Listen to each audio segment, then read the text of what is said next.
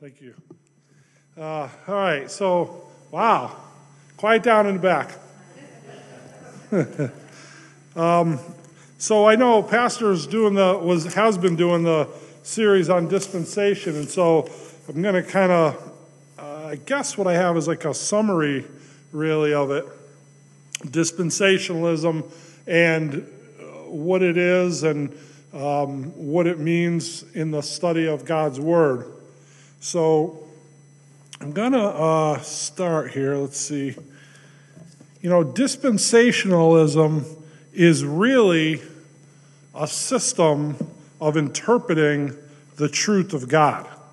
That's the best way I could say it in like a couple words. So I want to read. I'm going to read a few verses. Now, this is there's a lot here, and so I'm going to kind of go pretty quickly through it in order to get it into one lesson. And so we're going to look at some of the verses, but we probably won't look at them all.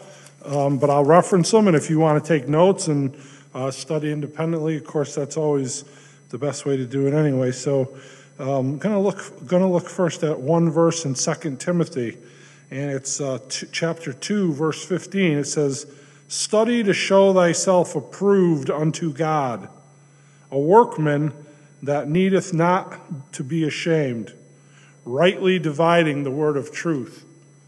And so we look at dispensationalism, and that it's a system of properly interpreting the Word of God. It's really the only system.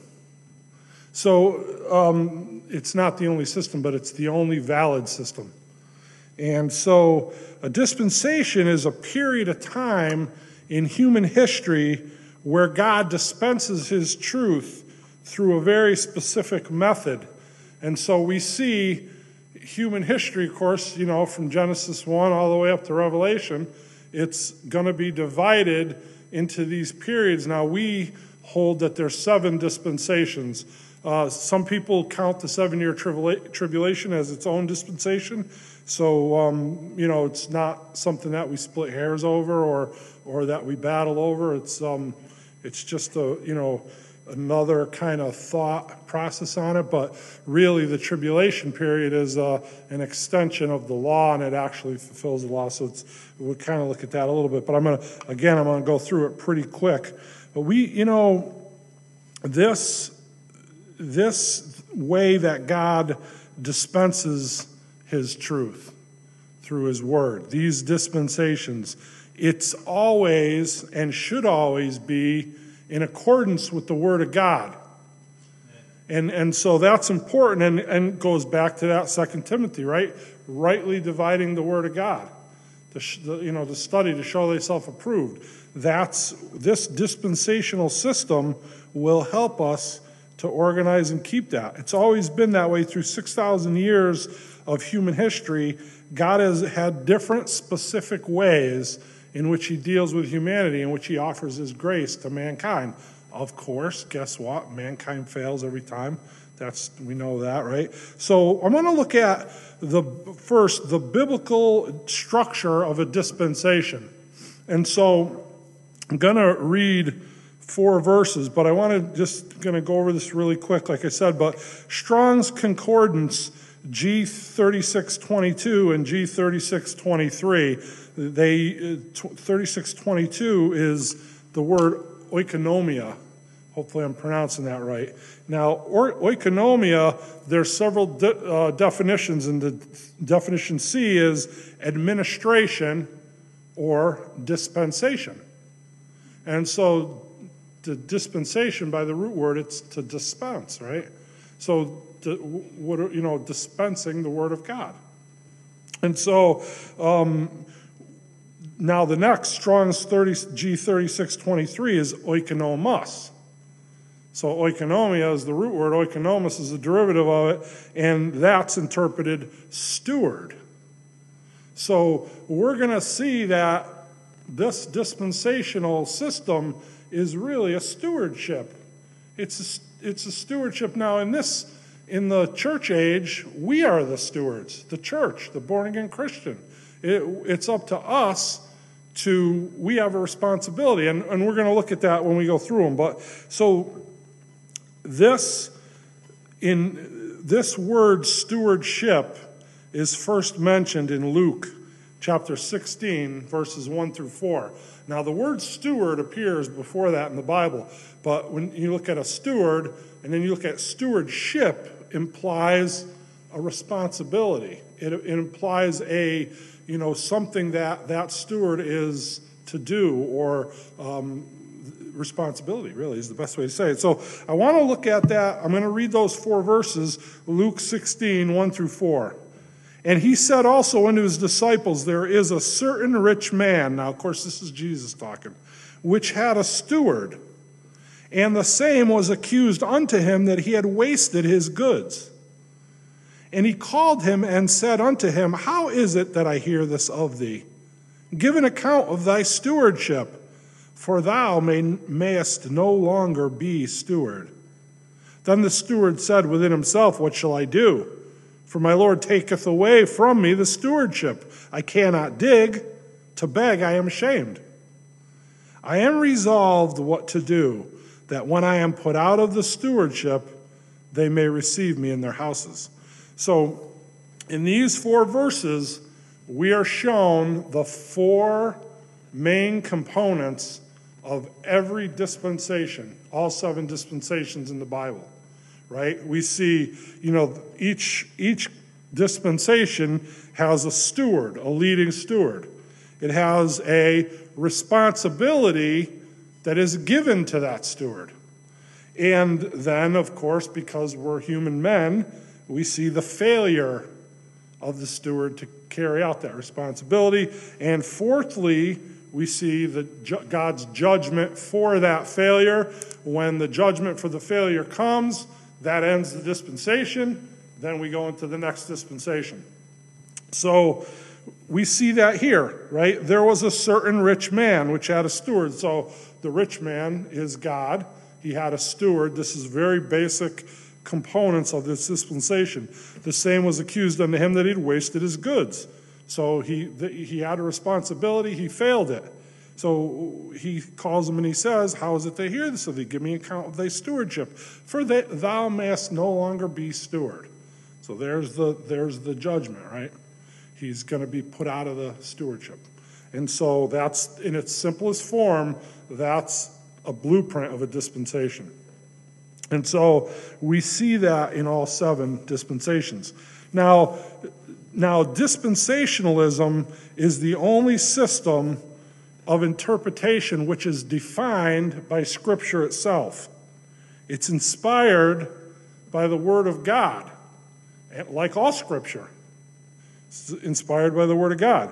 Now, I want to read 2 verses, and I just want to look at these quickly, but I'm going to go to them, and they're 2 Peter 1:20 and 2 Peter 3:16. And again, they're quick, and you don't have to turn there if you don't want to. I'm just going to read them quick. So 2 Peter 1:20 says, knowing this first, that no prophecy of the Scripture is of any private interpretation, right? Scripture's, it's inspired by God, like we just said. It's of no private interpretation. So God's Word is telling us, do not interpret Scripture in your own power, in your own self, in your own mind, in your own heart.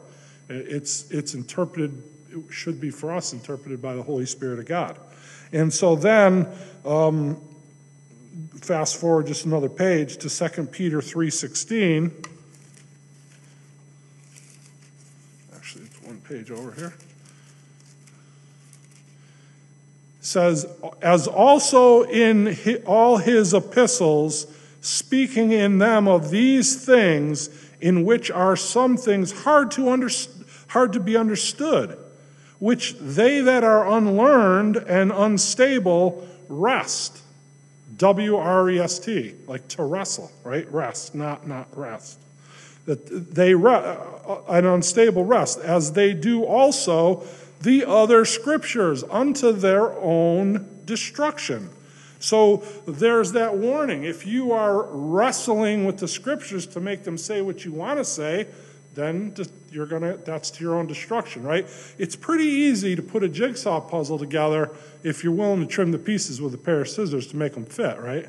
So we're not to do that. We're not to put our own will into discerning the Word of God, into interpreting the Word of God. The Holy Spirit will do that. It's defined in Scripture itself. And so that's a private interpretation, right? So we look at God's interpretation versus a private interpretation. And basically those two verses are saying, don't wrestle those words. And it's got to be inspired by God.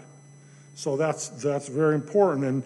And it's paramount to this whole thing. And so that's why the dispensational system is self-defined in Scripture. We don't cook it up in our minds. We follow along in Scripture. Now, I'm going to go through each dispensation and to fit it all in one lesson. We're going to go pretty quickly, but if you want to take notes, there's a lot of verses, and some of them we'll look at, but most of them we probably won't. So the first dispensation is the Edenic, garden named after the Garden of Eden, right? Edenic.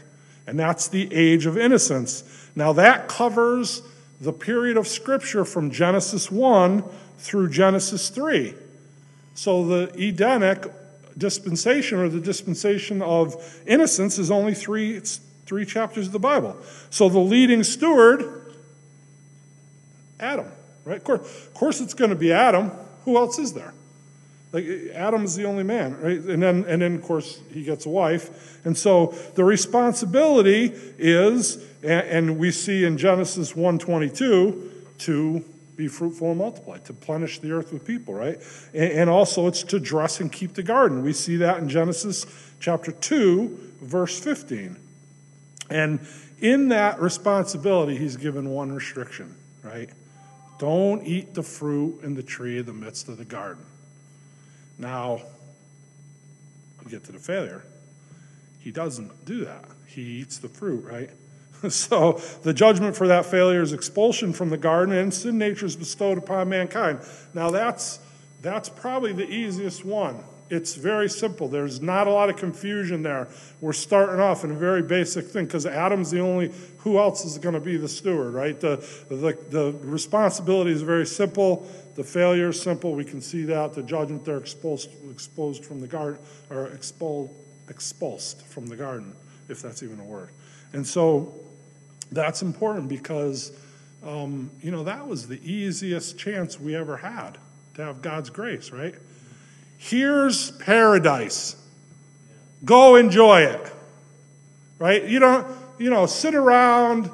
You don't have to till. You don't have to plant stuff. You don't have to worry about where your food's coming from. All you got to do is show up and enjoy it. Oh, one thing.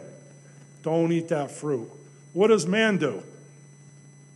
I got to have that fruit, right? And we're going to see through these dispensations, and we know anyway mostly, where does man always get in trouble?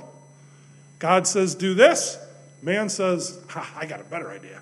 I'm going to do this instead. Failure. That's where it comes from almost every single time. And so we see that here in that first dispensation. So chapter 3, dispensation, innocence, Edenic dispensation's over. We move to the age of conscience, the Adamic dispensation. Again, chief steward is Adam.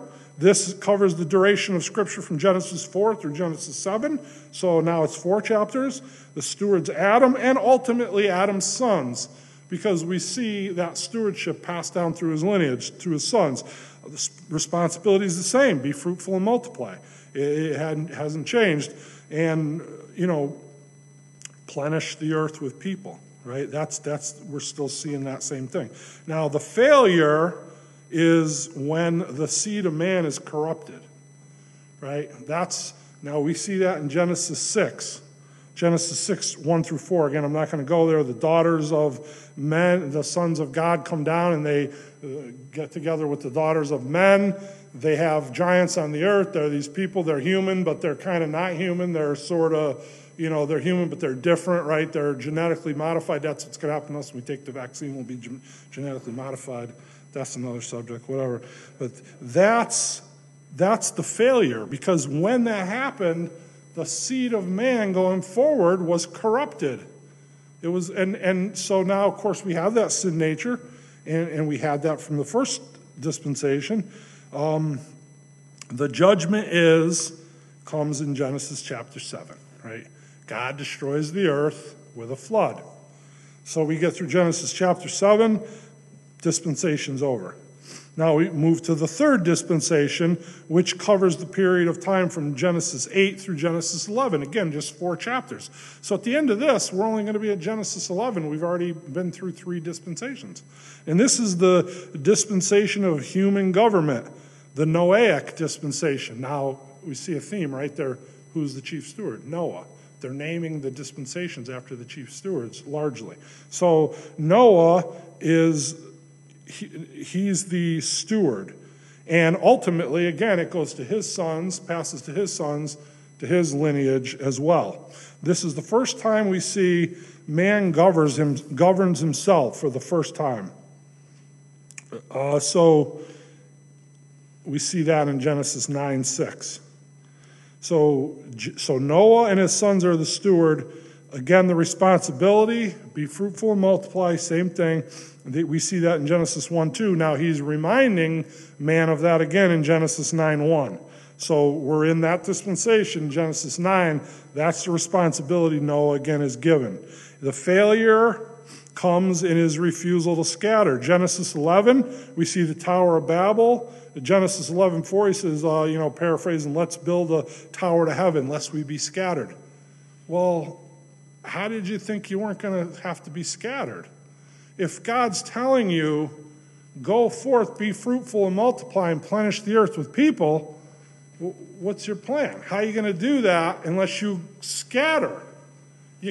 All of you can't go to one room in the basement and expect to plenish the earth with people. And so here we go again, right? God says, do this. Man says, well, I don't know if we're going to do that. Well, I got a better idea. Let's build this tower and we'll go to the heaven. God will see, it'll be awesome. No, that's not what God wanted you to do. So that's the failure. What's the judgment? God scatters them. Genesis 11, 8 and 9. I'm gonna read Genesis 11, 8 and 9.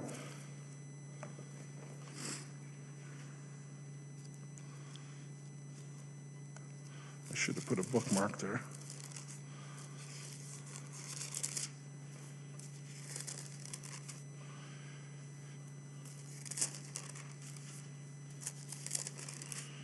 I did one. It just fell in. I was more organized than I thought I was. Genesis 11, 8 and 9. So the Lord scattered them abroad from thence upon the face of all the earth, and they left off to build the city. Therefore, in the name of it, called it Babel, because the Lord did there confound the language of all the earth. And from thence did the Lord scatter them abroad upon the face of the earth. So God says, I told you to scatter. You didn't want to scatter. Now guess what? I'm going to scatter you. He confounds the language. Now, if they had listened in the beginning, would he have confounded the language? Boy, that sure would have made missions work easy, wouldn't it have? Going forward, isn't that one of the biggest barriers? We can't speak to the Indians in the Amazon rainforest because they don't have Bibles in their language. They speak a different language. If they had, I can't help to think, but if they had been obedient and scattered themselves like God told them to do, maybe that would have been, there's always consequence for sin. Yes, Mark? Sure. As long as it's not too long, because I'm racing against the clock. If you go up to verse 7, this is an aside. It's really, if you go up to verse 7, what God says, go to let us go down, and there confound their language, that they may not understand one another's speech. Okay. The word us. Let us go down. Plural. It's the triune of God. Okay. Huh. I missed that. I didn't even see. I didn't even. It has nothing to do with dispensation per se. It's just us. It's another place in the Bible, Genesis, where we say, well, we believe in the Trinity. Let us go. Yeah, that's good. I completely didn't even. That went right over my head. That wasn't the focus of what I just picked it up. And Yeah. That's good. That's good. So God scatters them, and that's the judgment. So now we move to the next dispensation. It's the age of promise, the Abrahamic dispensation. So God makes a promise to Abraham. Abraham is going to be, of course, the chief steward and his lineage, which is the nation of Israel, right? Because Abraham ends up passing away, but the nation of Israel is alive still today, and they are inheritance of those promises. So we see that in this Abrahamic dispensation, God makes certain promises to Abraham, blessings, right? He's going to bless those that bless you, curse those that curse you. Throughout the rest of Genesis, God makes certain unconditional promises to the nation of Israel. That's important. They're unconditional. They don't, so this is something that he's giving them. There's nothing they have to do. There's no, quid pro quo, so to speak. So the duration of this is Genesis 12 through Exodus 19. So it's a little longer period of Scripture. And the steward, of course, Abraham and his lineage, the responsibility is to inhabit the land of Canaan. And we see that in Genesis chapter 12, verse 6, 7, and 8. So that's the responsibility that Abraham's given, and that responsibility later goes to his lineage, to the nation of Israel, inhabit the land of Canaan. Well, the failure in that is Abraham forsook the land of Canaan. He went his own way. He went to Egypt, right? He took his eyes off the promises. Look in Genesis 12, we see that, verse 10. Let me go there.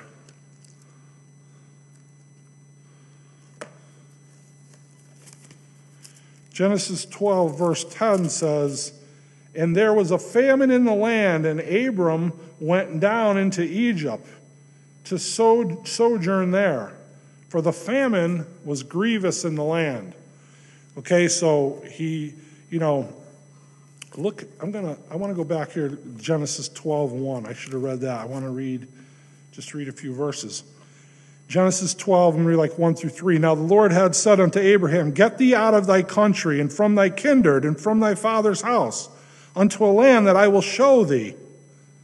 And I will make of thee a great nation, and I will bless thee, and I will make thy name great. And thou shalt be a blessing, and I will bless them that bless you, and curse them that curseth thee.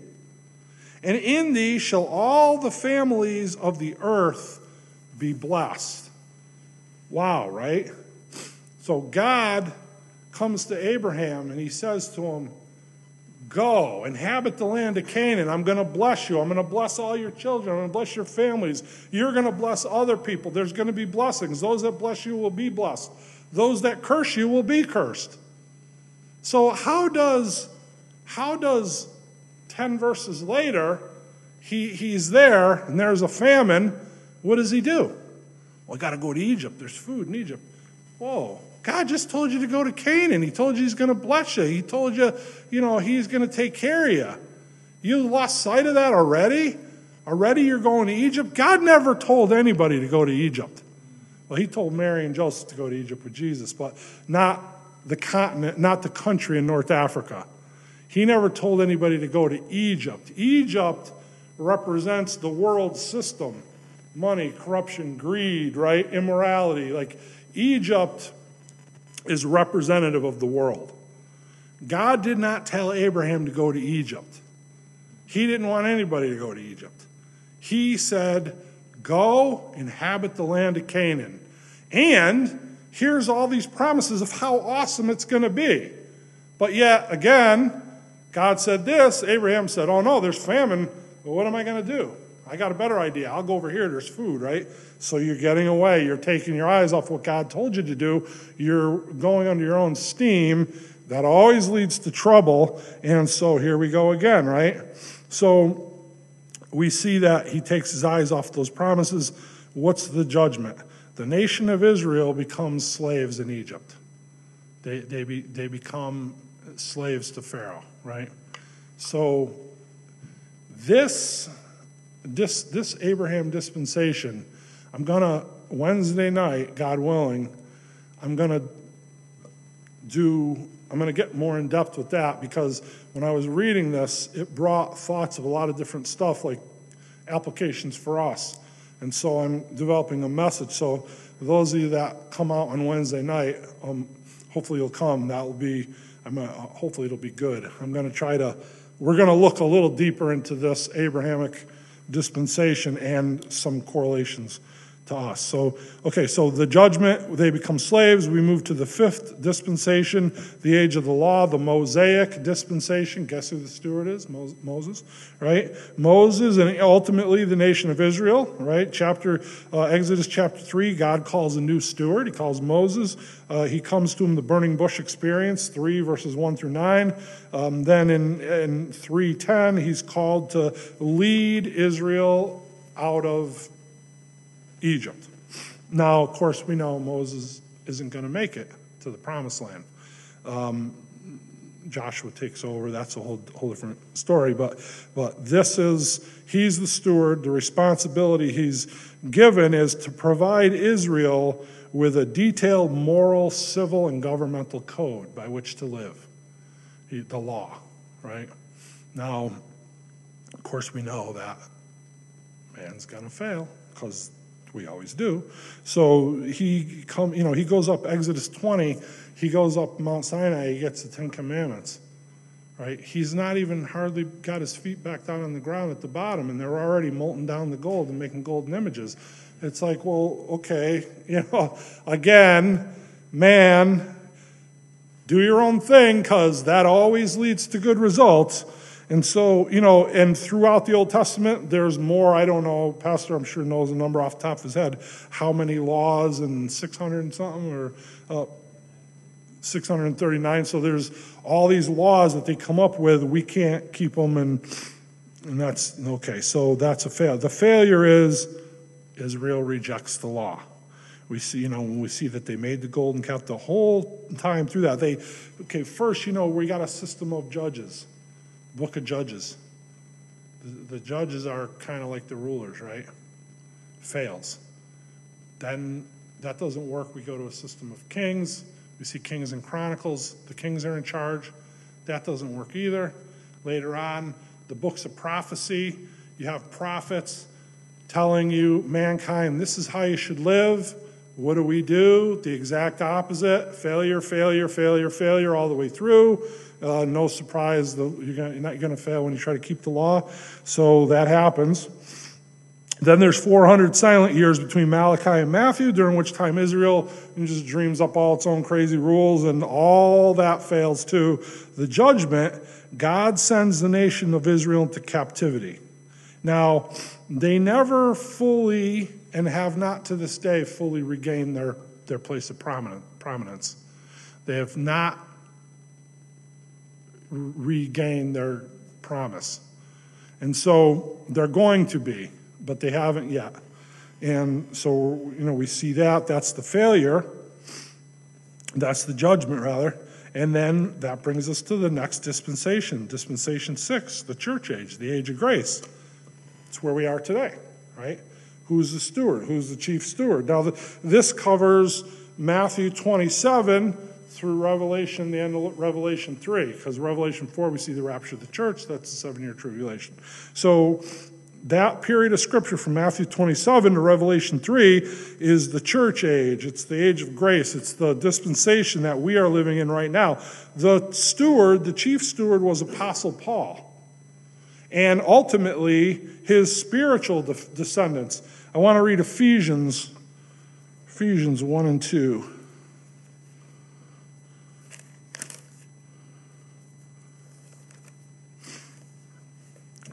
Okay, I'm going to read Ephesians chapter 3, verse 1 and 2. For this cause, I, Paul, the prisoner of Jesus Christ, for you, Gentiles, if ye have heard of the dispensation of grace, of the grace of God, which is given me to you word.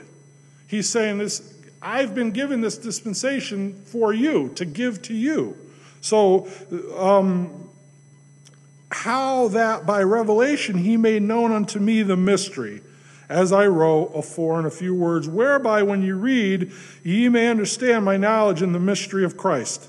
So, Paul is the chief steward. The chief steward, the lineage of chief steward is Paul's descendants, not his physical descendants, his spiritual descendants. The church, us. Today, right now, if you are saved, if you are born again, you are the steward of the age of grace, of the church age. So am I. So is pastor. We all are. That was passed on to Paul. We're spiritual descendants of Paul. Paul started the New Testament church. So we see that's the stewardship. Paul pens 13 books of the New Testament, and he lays out the mission and the function of the church, the responsibility, the Great Commission, go forth into all nations, preach the gospel, and make disciples. Do works in missions.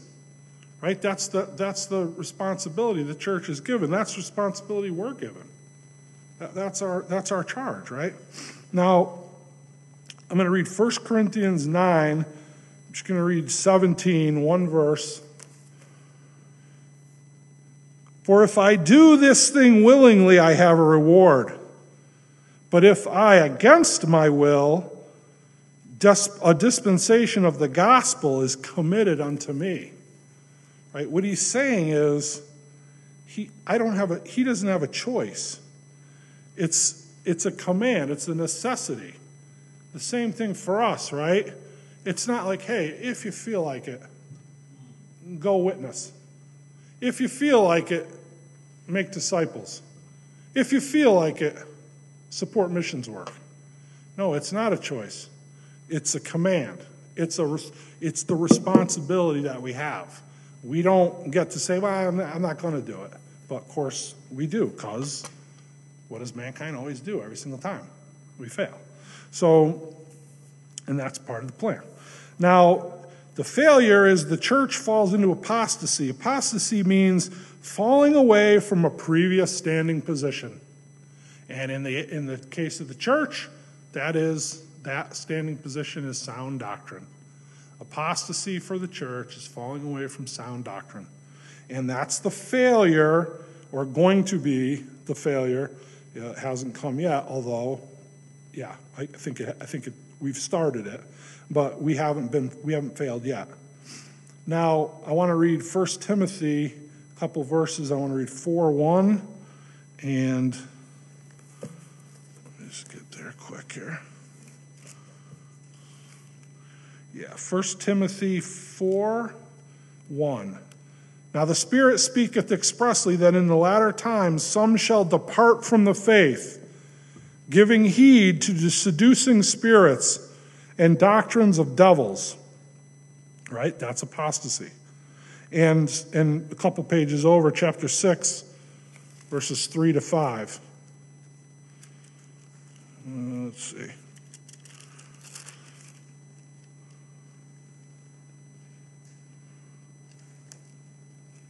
Is that right? Yeah. Sorry. If any man teach otherwise and consent not to wholesome words, even the words of our Lord Jesus Christ, and to the doctrine which is according to godliness.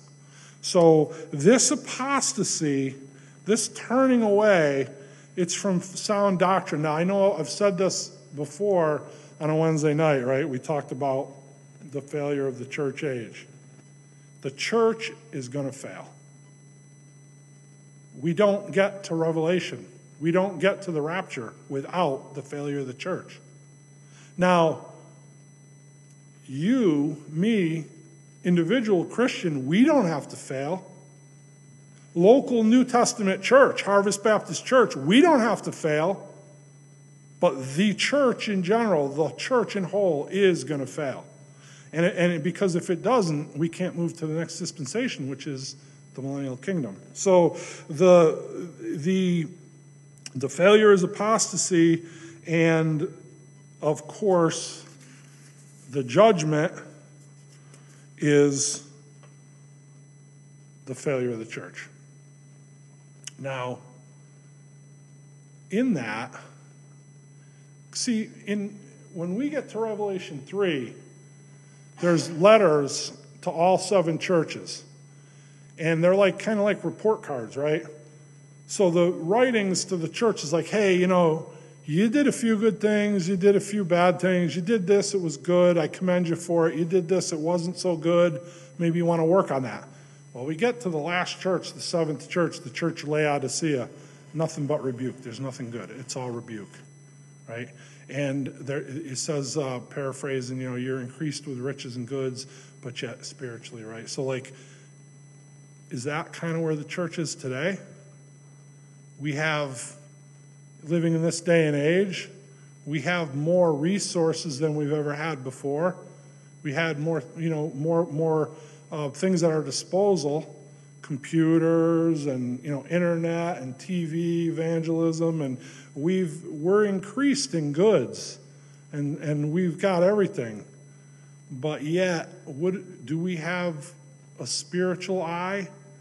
Do we have eyes to really see what's going on? Do we have so I believe the correlation could be made in the final days of the church age to that church of Laodicea. And is it just coincidence that the letter to the church of Laodicea happened to be the 7th and final letter?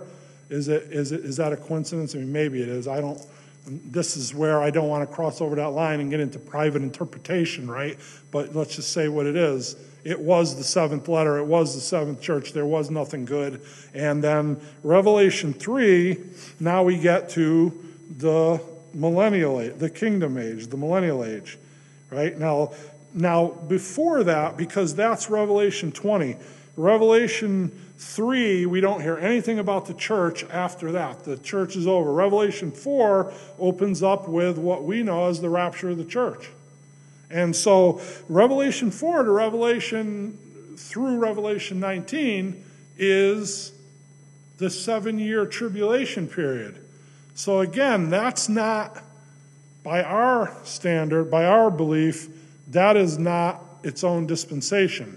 That is, if you look at the chart, it comes under from the law, and the really Revelation is like, I don't know if that's the right way to say it, it's a fulfillment of the law, right? So some people count that as its own dispensation. That's how they get 8 dispensations. We're not splitting hairs because it's not worth arguing over and it's not worth dividing over. It's a minor point, but it's one that I believe we have the right position on. So there's 7. So the dispensation, that's why if you follow the timelines on this, it's kind of, we lose that Revelation 4 to Revelation through Revelation 19. It's outside of that dispensation because it's tacked onto the law, the Mosaic law. So kingdom age, the millennial age or the kingdom dispensation is just the rest of Revelation 20. And that's, the steward is the Gentile nations. The nations of the world that passed from the tribulation into the millennial age. And I'm going to read Revelation 20, verse 4. And I saw thrones, and they sat upon them, and judgment was given unto them. And I saw the souls of them that were beheaded for the witness of Jesus, and for the word of God, and which had not worshipped the beast, neither his image, neither had received his mark upon their foreheads or in their hands. And they lived and they reigned with Christ 1,000 years.